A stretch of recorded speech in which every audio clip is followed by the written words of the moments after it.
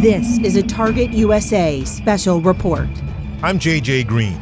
The Department of Homeland Security has issued a National Terrorism Advisory System Bulletin regarding the current heightened threat environment across the U.S. The bulletin says the homeland is facing threats that have significantly evolved and become increasingly complex and volatile in 2021. It says these threats include those posed by domestic terrorists, individuals, and groups engaged in grievance-based violence, and those inspired or influenced by foreign terrorists and other malign foreign influences.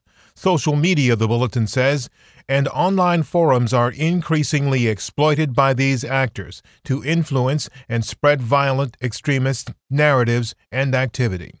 Here's some of the details. The bulletin says violent extremists may seek to exploit the easing of COVID-19 restrictions across the U.S.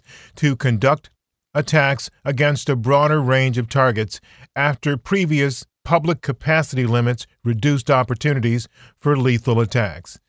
The bulletin says, historically, mass casualty domestic violent extremist attacks linked to racially or ethnically motivated violent extremists have targeted houses of worship and crowded commercial facilities or gatherings.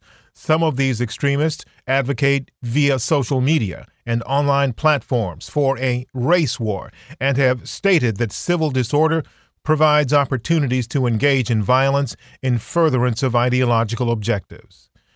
The bulletin goes on to say, through 2020 and into 2021, government facilities and personnel have been common targets of domestic violent extremists, and opportunistic violent criminals are likely to exploit constitutionally protected freedom of speech activity linked to racial justice grievances and police use of force concerns, potentially targeting protesters perceived to be ideological opponents. How are they doing it?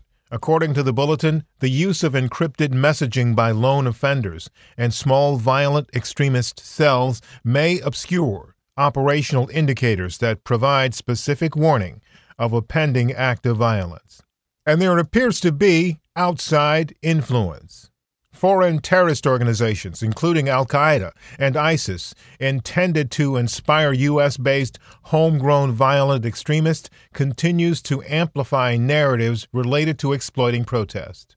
These extremists, who have typically conducted attacks against soft targets, mass gatherings, and law enforcement, remain a threat to the homeland.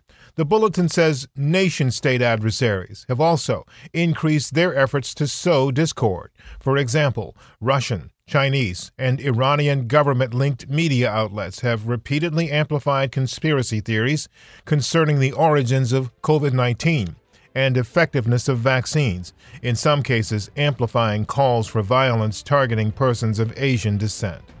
DHS is encouraging law enforcement and Homeland Security partners to be alert to all of those developments and prepared for any effects to public safety. This has been a Target USA special report. Follow us on Twitter at TUSA Podcast for new developments. That's at Tango Uniform Sierra Alpha Podcast on Twitter. I'm JJ Green, and this is Target USA, The National Security Podcast.